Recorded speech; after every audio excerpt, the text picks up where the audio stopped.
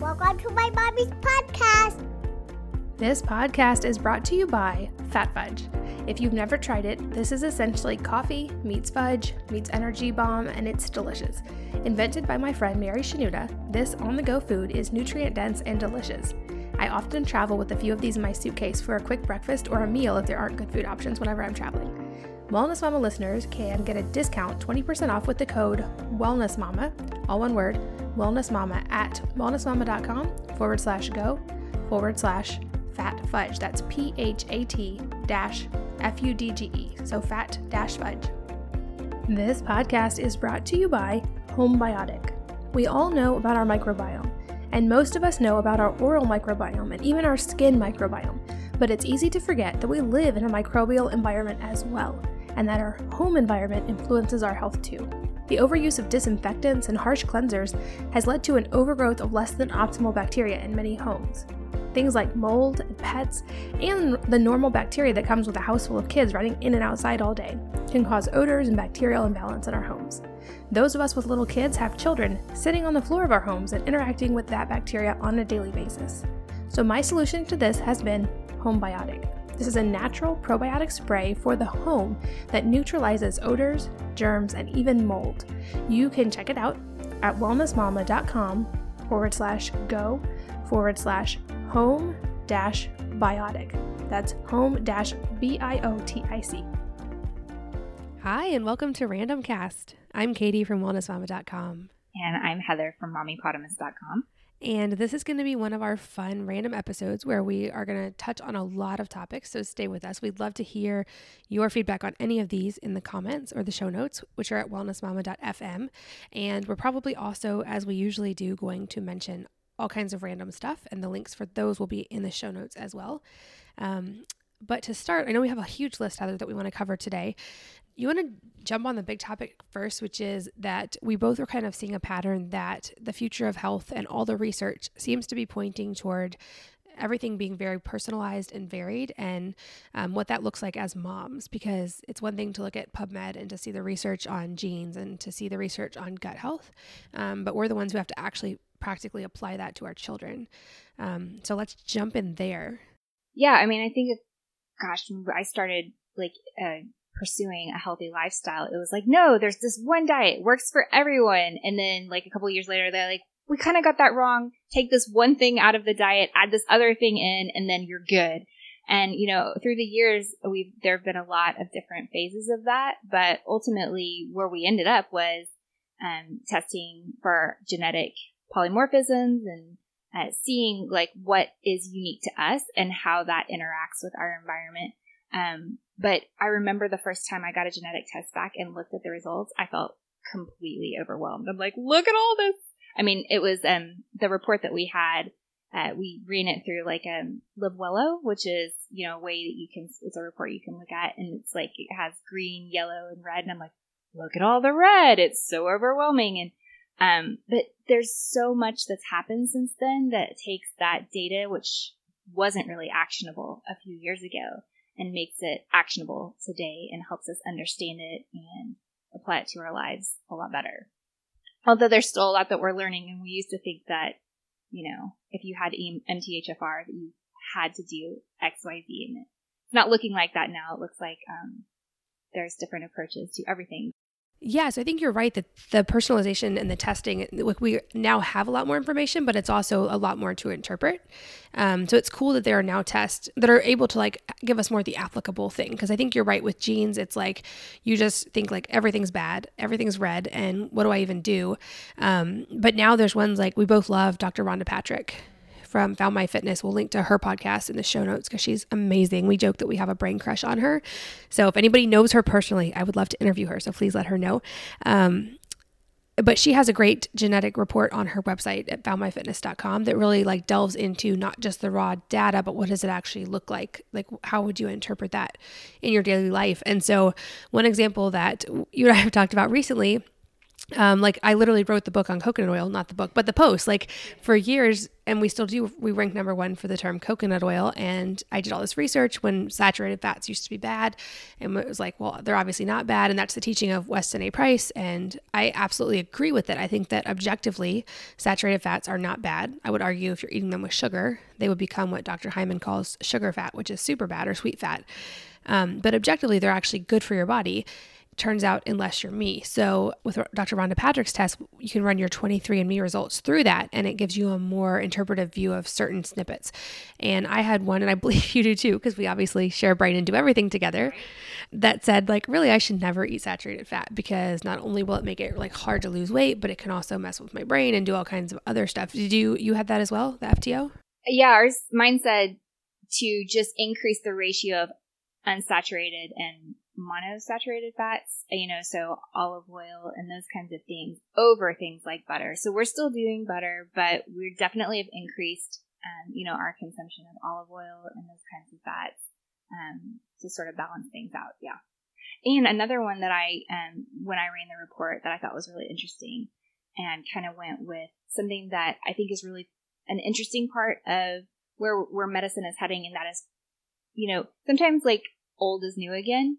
And, at one point we were looking at these genetic tests and sort of looking at the tests instead of the people and the tests instead of the individuals. And I think, there's a lot of ways the body can accomplish any one goal. So even with, certain things, if you have a polymorphism, you may have a mutation in one direction, but you may also have a mutation that's compensating it for in a different direction. So we used to assume that just because there's one mutation, that particular cycle or function in the body wasn't working, but that may or may not actually be true. And so we're still learning a lot, but one that really resonated with me, even more than for me, the saturated fat, because I'm still I only ran it recently, and I have, increased my olive oil intake, but haven't really noticed a huge difference in how I'm feeling or anything. But one that did resonate for me was it showed that genetically I am predisposed to low vitamin D levels, just that my body's not making conversions really well in certain areas of that, of that process.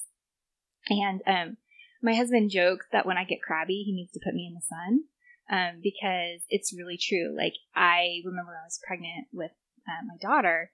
It rained the first 4 months of the pregnancy, and I cried like every day that it rained because I just wanted to go out in the sun. I felt like intuitively I knew my body was craving sunlight.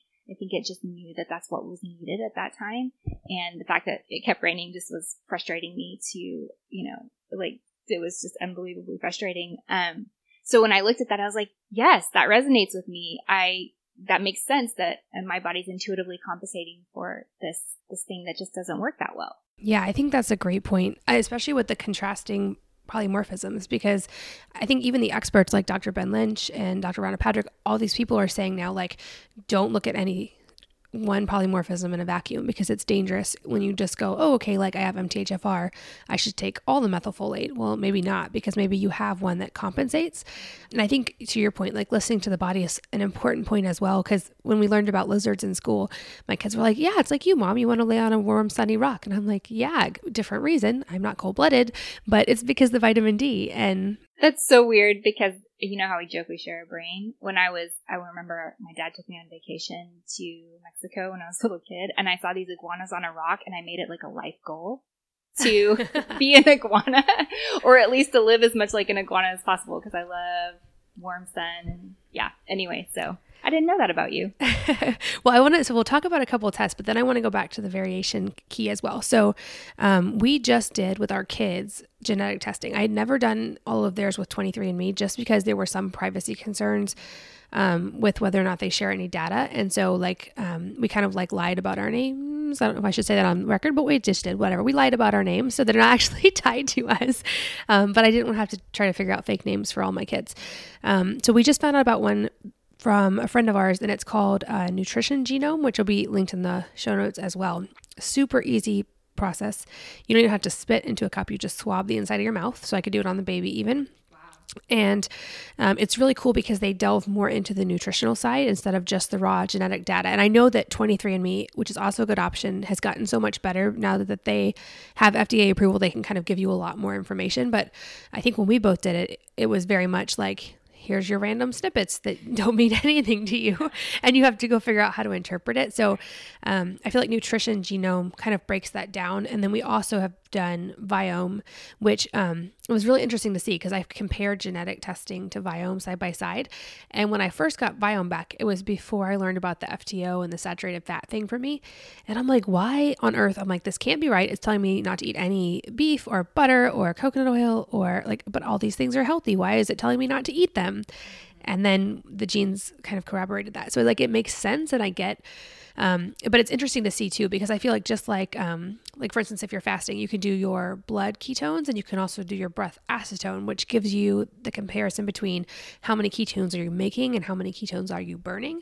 I feel like the synergy there is genetic tests tell you like what your genes are, and the RNA in the gut from Viome kind of tells you what's actually expressing. So it's really cool to pair those up. That is really cool. And I'm really, one of the things that because we're going to be trying Viome soon, one of the things I'm so curious to find out too is how things shift over time as your microbiome changes. Is it activating certain genetic expressions? So I don't think we have any idea yet what we could know in 5 years as we start to track things over a period of time. It's really cool. Yeah. And then one, we'll probably have to talk about more in depth in the future.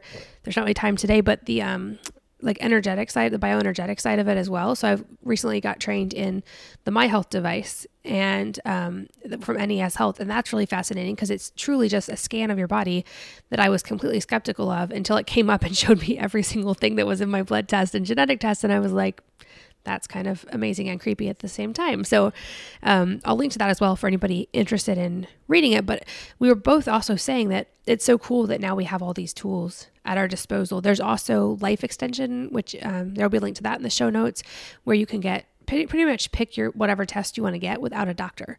And 10 years ago, that was unheard of. So the fact that like any of us right now can go on the internet and order all these tests and kind of figure out our own, like it took me 8 doctors to get a diagnosis for my thyroid. And now it's like, I could have just gone on and ordered this huge blood panel for under $200 and figured it out.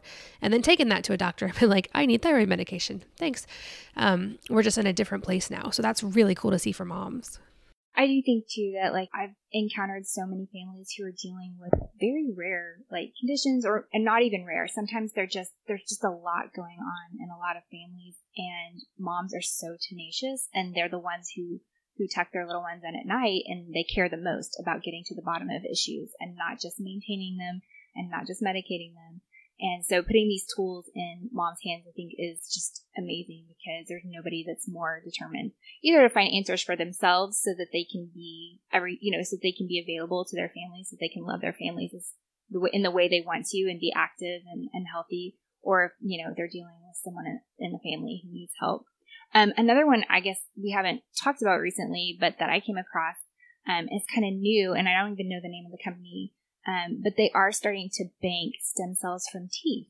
So that's a really interesting thing that doesn't have a lot of applications right now, but they're taking just baby teeth as they fall out and preserving them. And I guess maybe it's like you get a year plan, where they're keeping those so that later on they may have applications for supporting healing and all kinds of stuff. So yeah, I love that you brought that up because that's something we're looking at. And, like you said, some of the technology is there, but it's really new and still experimental, but they're pretty confident within like 5 to 10 years, we can potentially be regrowing all like organs and tissues and even limbs from stem cells, which is mind blowing. And I know like you and I have looked at, and we'll talk more about this in the future too, but things like just platelet rich plasma or using adult stem cells from your own blood or fat tissue and how those applications can be done. I know people can do that for joint issues, and they're even using it for traumatic brain injuries. We talked to a doctor who does that. So I think while we're seeing so much right now, I think the next 10 years are going to be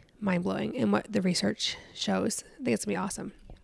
And I think before we move on, the flip side that I want to mention is variation, because in the last couple of years, that's what I really have gotten gentler on my stance on a lot of things. For instance, I think we should be looking at the common ground when it comes to health too, because I feel like it's become very polarized, and there's kind of all these camps of the keto and the paleo and the vegan, and if you look at it, all those of us who are interested in health, we have a lot more in common than we do different.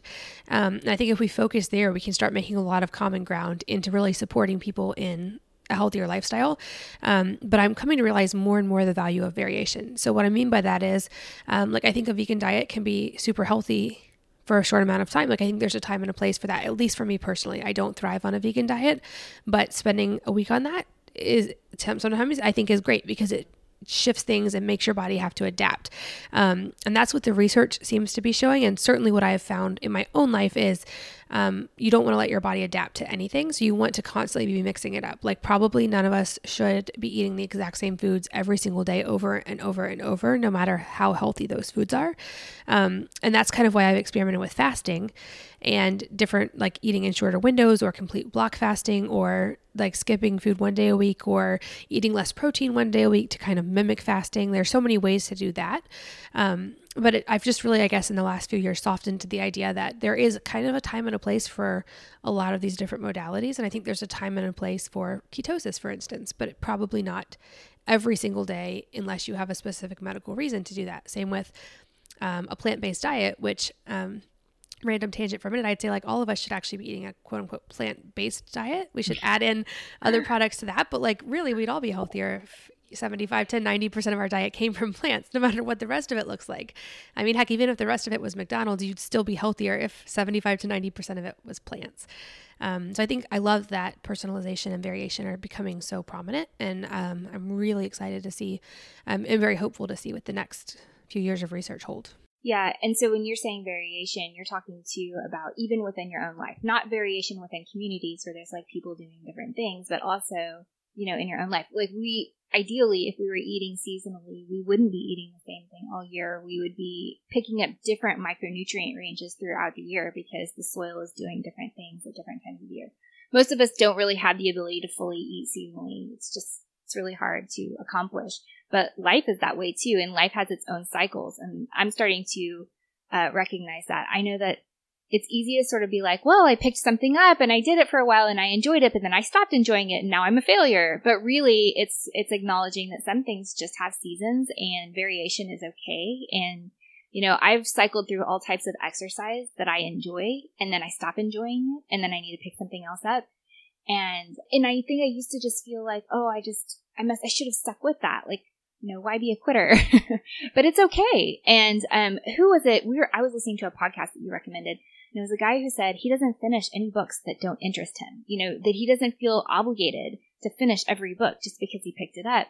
And I was like, wow. I mean, I sort of do. I look at all those books that I didn't pick up, and I'm like, oh, I should read all of those. But really, if I've picked up the main idea already, or maybe it didn't apply to that point in my life, it's okay to let those things go. And to be okay with that, and to embrace variation as just part of life.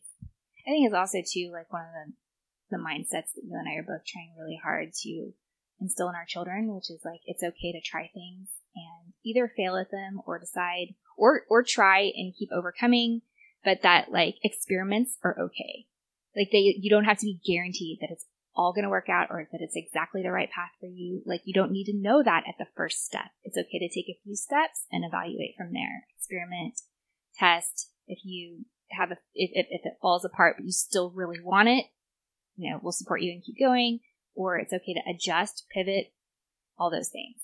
Yeah, I think that's a huge point. I think because I mean, we know we learn more typically from failure or from adapting than we do from succeeding the first time. And I know you and I have talked about that a little bit, but like being naturally type A and then being raised in kind of this school mindset, like it's easy to fall into the whole like I must succeed at everything and I don't want to try it unless I'm good at it the first time. But really, I think when you frame it like you just said, like as an experiment versus like something that must happen, I think you have a much more open mindset. And I feel like that actually segues perfectly into something else we were going to talk about, which is movement. And I think variation and adaptation is perfect for that because I'm more and more convinced when it comes to movement, I think we should all just mimic our children for one, because they naturally do that. They don't be like, okay, so every day at 6 a.m., I'm going to go to the gym and play capture the flag. They get obsessed with capture the flag for 3 weeks, and then they get obsessed with climbing a tree or whatever. And they're constantly adapting, and their body never then just completely adjusts to any kind of movement and is constantly growing and changing. And, I will say, I think movement is one area that I'm still trying to find my groove on, just because, I've tried so many different methods, and kettlebells and heavy weights, which I love, or cardio, which I don't love, but it's still good for you. All these things. And I feel like right now the research is pointing toward exactly like you said, doing what you love and changing it up a lot. Because if you guys remember, I think it was maybe 6 years ago now, the whole sitting is the new smoking. And everybody was like, oh gosh, don't sit, get a standing desk. And then I think last year something came out that was turns out standing all day is equally bad for you. So don't sit or stand or do both. But really what the message is, don't do the same thing all day. Right. Mix it up. And so in our house, I think I've posted on Instagram and talked about it, but we have balance boards and surf trainers and squishy mats and balls that we stand on, all these things just to mix it up rather than be still. And I think that maybe is what it'll take for me, to find what I quote unquote love with movement is never the same thing 2 days in a row, maybe. Yeah. And that kind of goes to the other thing that we were talking about, which is community. And so you and I currently have a pact that we're going to go try as many weird things in the area. Not weird, but things we've never tried to sort of explore what it is that we like to do, what kind of things we enjoy. So we're going to try hot yoga, and we're going to do Zumba. And I think there's a pretty wild class, that we were going to try. And, a lot of that, some of the enjoyment for me is just coming down to getting together with friends and, getting out and trying something and letting it be sort of an opportunity to, I don't know, just have fun in a different way, let loose. So, and then we might be done with that and, try something else. But there's a communal aspect to movement. I feel like we have sort of set the ideal as you go to a gym and it's this isolated experience where maybe playing frisbee is actually better for you in some regards than an hour of cardio because you're spending time with your friends. And that is one thing that is consistent across all blue zones, is when you're moving and you're also participating in a community. And it could be with your family, it could be with friends, it could be, neighbors. But when you're participating in community, that there's something about that creates health in and of itself, especially in the context of this activity. So, yeah, I think at the end of the day, the community thing is probably something that's not enough of a focus for a lot of us, and it should be more so. And I know, like you just said, across all blue zones, that's what they have is community and strong friendships and relationships with people close to them. And we've lost that a lot in the modern world. And for both of us, there have been a lot of big changes recently. We've both moved, so we're now in the same geographic area, and that's about as much detail as we'll share right now, just because we're also both pretty private, and we want our kids to just be kids and have anonymity as much as possible. Not that we are people that anyone would try to find, but just we like to kind of not be super clear about where we live. But that was a big focus, I think, for both of us in decisions to move, was finding a place where there was that community and where kids could be kids and have the freedom and the independence to roam around and to spend time in the woods and to ride bikes, things that I feel like we had a little bit as a kid, and a lot of places that doesn't exist anymore. Yeah, that's true. And it was really, it's both. It's community with us, and adults. But I think that's important for our kids to see. But I also do think that for our kids specifically, we kind of felt like we wanted to, I don't know, almost bring back the 80s, because there was there's riding bikes, and there was the ability to test limits and learn independence. And things have shifted a lot now. And it's a little, I know that there was a law that was passed in Utah recently that kind of tried to define what parents can do, because a lot of parents were feeling hesitant to even let their kids test out certain levels of certain types of independence, because they're afraid that they would get reported for being negligent. And it's a really tough, it's a tough situation for a lot of families right now. And I know that for us, we are seeking a place that our kids can learn skills and develop some independence in a way that we feel comfortable with, that it has certain safeguards. But that communal aspect, that giving them some freedom has been really important to me. Yeah, I think when you look at the data too, we know this from Blue Zones, but having those relationships in your same area, that's more important from a health perspective than stopping smoking or exercising or realistically genetic testing, like any of these other things we've talked about. At the end of the day, like our relationships really are so important to our health and to the health of those around us. And so I think, obviously, like we're all in different places and have different abilities to do that or not. But I think no matter where we are, we can make a more conscious effort to build community. We can't just expect it to happen like it did maybe in the 1950s and you just had a built-in neighborhood where you connected or you had family close by. But I think we can all make small choices that like really lend themselves toward more community and more time spent, maybe not in like structured activities every single day, but just with people and having time together. And I think that's a really important point. Yeah. And you've done some really cool things in your backyard. My kids wake up. I mean, I would say at least a few days a week and ask if we're going to your house. Like, and this is all about your backyard. So can you tell me, like, I think you've written about it, or maybe you just published a post on what you've done to sort of create an environment that makes it, that helps kids develop this kind of community with each other. Exactly. So, well, first of all, the answer should always be yes. Whenever your kids ask if you're going to my house, just say yes. It's my oldest son, man, every time. But just that's been a big focus for us, is like realizing psychologically kids need things that I don't think I got enough of as a kid because I'm still having to learn them, but just the ability to push their boundaries within safe limits and to be able to fall and not in a dangerous way, but to be able to fall and learn their limits and learn their balance. And like we train our limbic system by falling down, not by starting off perfectly balanced. Babies are the best examples of that. So we wanted to create a backyard that was more of like a natural playground versus like just a swing set. So we have all kinds of things like the trampoline and like a slack line, a ninja line, which is like a monkey bars, but bouncy and hanging from the trees and higher up and harder. With the idea being, obviously, we want our kids to move, but we also want them to be able to challenge themselves and to learn the boundaries of their balance and their athletic ability, and then to push that. And of course, they also do things like ride bikes and play in the neighborhood. And that's been the biggest gift of our new place where we are, is that I think a lot of parents are on that same page. And the kids kind of get the freedom to just roam in this collective pack it's like a bike gang. There's like 30 kids on bikes. But there's always a parent close enough by if something happens. There's like the collective, we call it the collective mom brain.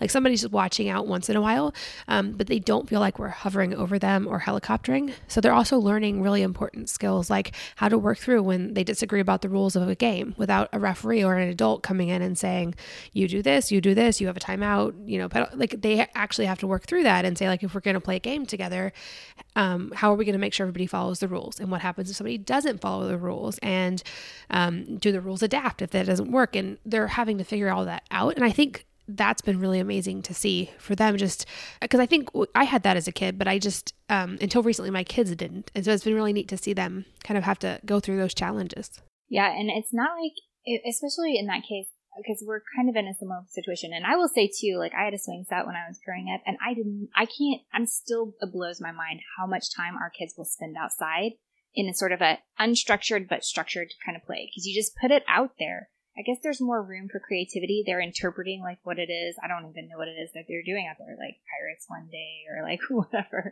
But I'm just amazed at how much time they'll actually spend out there just experimenting and testing things. It's really cool. They're like little physical scientists. The other thing is, I think there's an assumption that when you allow kids time with each other to sort of navigate those kinds of things, that it's going to turn into like Lord of the Flies, or that the parents are stepping back and not being involved. But I guess in our experience, there's a lot of conversation that's going on behind the scenes, because those kids need feedback. When they get home, they're like, I don't know how to handle this, or like, they want to talk about their day, but you're giving them, it's like a small, safe environment to test those relationships, to figure out how to navigate them, to develop real things like empathy, because they're sort of experiencing the consequences of those reactions. If like they don't handle a situation well, they get to see how that plays out. Whereas if you protect them from seeing how that plays out, then they get older and they're not really aware. They're maybe, it's kind of like the skinned knee thing. Like you learn a lot from the mistakes you make. So one of the things I guess that we've just noticed in our own family is that it's not like those conversations aren't still happening. They're just happening differently because our kids are owning the problems a little bit more because they're getting to experience them more fully because it's their experience that they're bringing to us instead of us kind of like circumventing them circumventing those relationships. So it's been interesting. And we have just a really small neighborhood, so ours is not a pack of 30 kids, but still, like, it's been interesting and helpful to them, I think. This podcast is brought to you by Fat Fudge. If you've never tried it, this is essentially coffee meets fudge meets energy bomb, and it's delicious. Invented by my friend Mary Shanuda, this on-the-go food is nutrient-dense and delicious.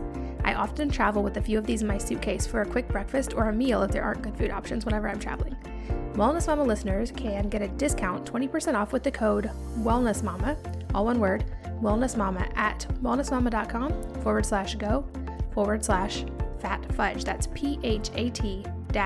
PHAT-FUDGE, so fat-fudge. This podcast is brought to you by Homebiotic. We all know about our microbiome, and most of us know about our oral microbiome and even our skin microbiome, but it's easy to forget that we live in a microbial environment as well, and that our home environment influences our health too. The overuse of disinfectants and harsh cleansers has led to an overgrowth of less than optimal bacteria in many homes. Things like mold and pets and the normal bacteria that comes with a house full of kids running in and outside all day can cause odors and bacterial imbalance in our homes. Those of us with little kids have children sitting on the floor of our homes and interacting with that bacteria on a daily basis. So my solution to this has been Homebiotic. This is a natural probiotic spray for the home that neutralizes odors, germs, and even mold. You can check it out at wellnessmama.com/go/home-biotic. That's home-biotic. I think we can learn so much from kids in general, but I think you brought up another important thing, which is like that ability to navigate. And what I see more and more, and it sounds like you are too, is them coming in and realizing they have the power to like impact the situation and that they have to take responsibility for it. When the parents aren't there to be the maker of the rules and the keeper of the peace, they then have to evaluate more like, okay, well, what did I do that played into that situation, and how can I make the situation better? Like, what responsibility did I have in that versus like just expecting the adults to take care of it. And it reminds me of a book that I loved. I won't say the whole name because we don't have an explicit rating, but The Subtle Art of Not. And if you want to read the rest, you'll have to go to the show notes. But that was one of the key points in this book, which I loved for adults, which was that even if it's not your fault, you should take responsibility for every single thing that happens in your life. And he calls it even like extreme responsibility, because then you have the power to change it. Whereas when we become like the victim or expect someone else to solve the problem, and like in this case, children expecting us to solve their problem, they lose their power to fix it. Whereas when they're in more of these free play areas, they get to say like, okay, how can I fix the situation? Do I need to apologize? Like, how can I make this better with the other person? Versus always having that safety net. So I think that's a huge point, is just that like we're giving them that mental ability to work through things and to hopefully like make the mistakes now at a younger age on smaller things than when they're adults. And it's, friends that have been friends for life that they're going to mess up a friendship or a job or an entrepreneurial opportunity or something. They'll hopefully have the social skills to navigate that instead.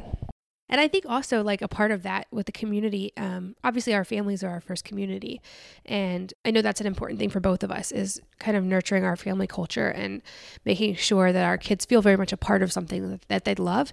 And I think to that note, like the idea of like family traditions and family culture is something that I think as parents we should be cognizant of and to kind of plan around. And I'd love for you to talk about the tradition side, because I know you've written about that a little bit and you guys have some fun things that you do as a family that just kind of build your family culture. Yeah, so our traditions are actually changing, and this kind of goes back to bio-individuality. Some of them are shifting, but we do have some traditions that we do throughout the year that create consistency, and then we also experiment a lot. So like right now, my husband and kids are getting up and doing like a slow sort of stretching session that kind of gets the day going, and we listen to this, I don't even know the name. It's like a podcast where they sort of break down one complex idea in 5 minutes. I can get it from my husband, and he just throws it on, and like we make breakfast together. But these like little things throughout the year, they create continuity and sort of a sense of who we are and what matters to us. So, we prioritize learning and we prioritize being together. And that is something that, like I said, some of them are shifting. So one of our family traditions is to prioritize time together in travel. So, there are a lot of things that we forgo throughout the year in order to have like a week together where we experience something that's really amazing and kind of test ourselves against a different environment. And then, we have weekly traditions of things like, waking up on the weekend morning and having just like a slow day. We like to really have at least one slow day and so those kind of things. But you have done something that I think is really cool, and I feel like maybe it's almost like drives the meaning behind what we're doing, and that is you're creating like a family mission, or what would you call it that you're doing? Yeah, we kind of named it our family manifesto, and I'm going to write about it soon and share ours, but we thought about doing like a family mission statement, and I know a lot of people recommend that, and it just didn't feel actionable enough, if that makes sense. And I felt like we just like the word that fit for us was a manifesto. And so we sat down with the kids and we brainstormed and had them throw out. It was really interesting to see the words that they threw out for our, what described our family. And the ones that came to mind first for them were things like adventurers and explorers and climbers. Like the 4-year-old, it was handstanders. And I'm like, well, I'm not very good at that one yet, but it was really cool to see what the things that were important to them. And so we kind of took all those words and then sort of drafted it into a paragraph that's more like a manifesto / creed. Like it's an action oriented thing versus not just like how a mission statement might be like, this family is. It's very much like, this is what defines us. And so there's lines like, we are adventurers, explorers, and challenge seekers who believe that, or who are willing to take risk and fail and fall down and apologize because that's when you grow, and just things like that. And I'm working on trying to figure out how to artistically put that on a wall so that it's kind of in a prominent place to remind us, because it's become kind of a teaching tool in that sense. Like when siblings fight, we can be like, no, this is great, because when we apologize, we grow and we learn from that, and just tying it back into that. And my hope is that sticks with them kind of as they eventually move on, which is hard to believe. That's going to be in 7 years for the first one. But hopefully that's something they'll take with them and that will kind of guide their life, and hopefully maybe one day with their own families, they'll have their own version of it. I just feel like it helps us to be more intentional. I think in life, especially as parents, you can just get swept up in the day to day and not really have the time and focus to be intentional in what you're trying to accomplish with your kids. And not that we do it well every day. We certainly don't, but we just try to keep the realization that of all the work that we do and all the business that we build and all this, that really our most important project in life is how we raise our children. So the manifesto just felt like a very tangible way to like bring them into the family culture and to have us kind of like, this is us, like this is what we do. This is what we believe, and this is how that actually like how it looks in our life. I'm ridiculously curious to find out how my kids would answer that question, like asking them to help me come up with words. Yeah, I'm going to do that. It reminds me of another friend of ours. Their family motto is, we were made to do hard things. And I mean, it's their family motto, but I've never forgotten it because, just whenever because they are a particularly adventurous family, and they have used that motto to kind of ease themselves through so many different circumstances, and to make it's almost like it makes being uncomfortable at times just a normal part of life instead of something that you're constantly trying to escape from or work yourself around. But I love that. I love that they have an identity that's so strong, and now I want to go work on a manifesto. I love that line too. I think we've all adopted that from these friends of ours. And I find myself telling my kids that sometimes, like when they're like, they get a skin knee, or even recently someone in our extended family broke his leg, and it was really, horrible when a child is in that much pain. But that was one thing I said to him was like, I know this is tough right now, but we were made to do hard things. And he actually like stopped for a second, and I could tell it like he thought about that, because I think another thing, like kind of a theme, but we can learn from children, is that we should actually embrace challenge. And I think kids are naturally amazing at that. They don't shy away from it. And I think that really resonates with kids, but I can't wait to see what your family manifesto is too. I'm sure that one day when my kids are waking up and begging me to go to your house, they'll have plenty of opportunities to tell you about whatever words they have come up with. Yes. Well, I guess to wrap up, we were going to talk about some like random obscure things that we've tried since the last episode. The last episode we did together was, I think, hard to beat because we were at the Bulletproof Conference. So we tried all the random things. But even if it's not as long of a list, we've tried some random stuff since last time. So do you want to just talk about the first one? What was there yeah. Okay. So escape room. And I think this is really fun. It's like living inside it's like being inside a giant puzzle, which is really cool. So do you want to explain the concept behind it? Yeah, I guess, I'm sure there's different ways they can be set up, but we did this with a group of friends, including our friends who say we were made to do hard things. And they basically lock you in a room. You have a certain amount of time. I think it's usually an hour. And they don't really give you any instructions. And they just say, like, figure out how to get out.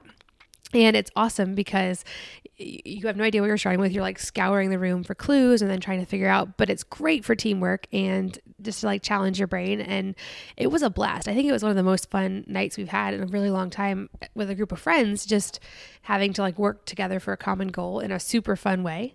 Yeah, for sure. And like, I think it is one of those things where you get to know each other in different ways because people have different skill sets and they shine in things like that.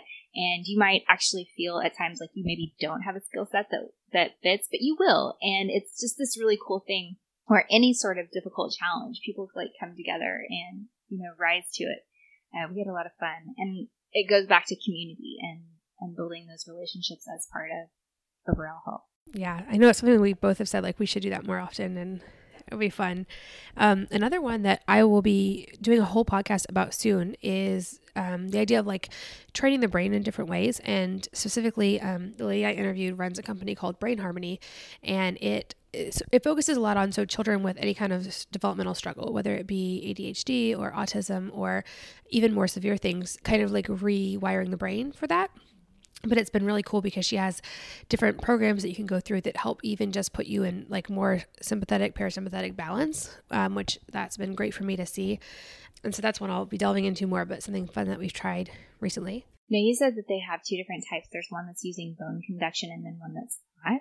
Yeah, so one, it's just sound, and it is different sounds played to different ears at different times with the idea of like lighting up different parts of the brain and making them pay attention. And I was shocked how much you can be like tired and like starving from doing hard brain work. They say the brain uses more calories per volume or whatever than any other part of the body, but it really does work your brain really hard, which is fascinating. And then the bone conductivity one is a little bit more advanced, but it same concept. It's like wiring and targeting different parts of the brain, but also using the bone aspect to be able to hit kind of different points. Does it affect the vagus nerve, the bone conduction? It does. Yeah. Yeah. It's really fascinating. So I'm interviewing her, but it's really neat to see. She's had amazing success with people, children who had autism who recovered like drastically, or children with anger issues or nonverbal children, just amazing. And she's one of the most patient people I've ever met. She calls everybody friends. She's like, there's no patients in her clinic. There's just friends that come to visit. And it's like a gigantic playground, but that teaches your brain things. And so that was also some of the influence for our backyard is just, I want it to be a playground that teaches your brain things.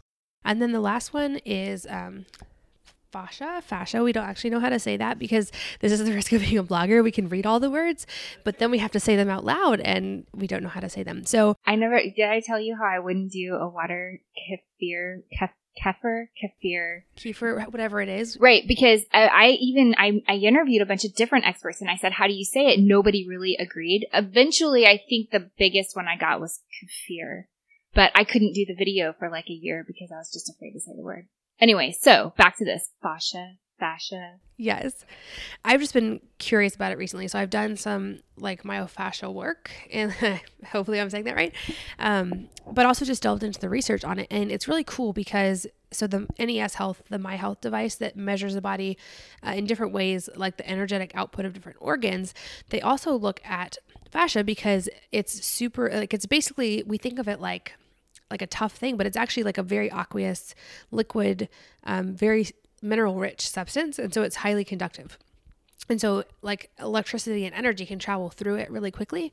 But also it can, so we know from massage and from myofascial release, like it can become bunched in certain points, or if you've had surgery, like I had a C-section, it can become, you can get adhesions and it can become like messed up there, or even like cellulite, they think is partly because of your fascia being bunched up. And so it's just been something I've been researching a lot and kind of trying different kinds of treatments to see what they do. And like one I love is the MyoBuddy, which is kind of a mixture of like myofascial release and percussive massage and heat. I think you've tried it recently too. Yes, it's really cool. And my kids actually love it too. They beg for like a massage before bed. We got a device for Christmas, and it's been amazing. Like they really like it. I actually put it on their chests, kind of trying to get a little bit close to the vagus nerve, and I find that it really calms them before bed. Yeah, it's super relaxing. I mean, I still love regular massage, but it's pretty close as far as relaxation for sure. So that's all our random stuff for this episode. And we've been talking for 45 minutes, which is crazy. Time like goes by so fast. But now that we live in the same place and we've like admitted that openly, we're going to be doing more podcasts together. So if you guys have anything you want us to specifically talk about, we'd love to hear from you. And the show notes and everything we mentioned will be at wellnessmama.fm, or you can find this podcast on your app as well, and you can get to it from there. But as always, thank you for taking the time and for being here and listening. And thanks, Heather, for being here. It's always fun. Thank you for having me. And I will hopefully see you/hear you next time on the Healthy Moms Podcast.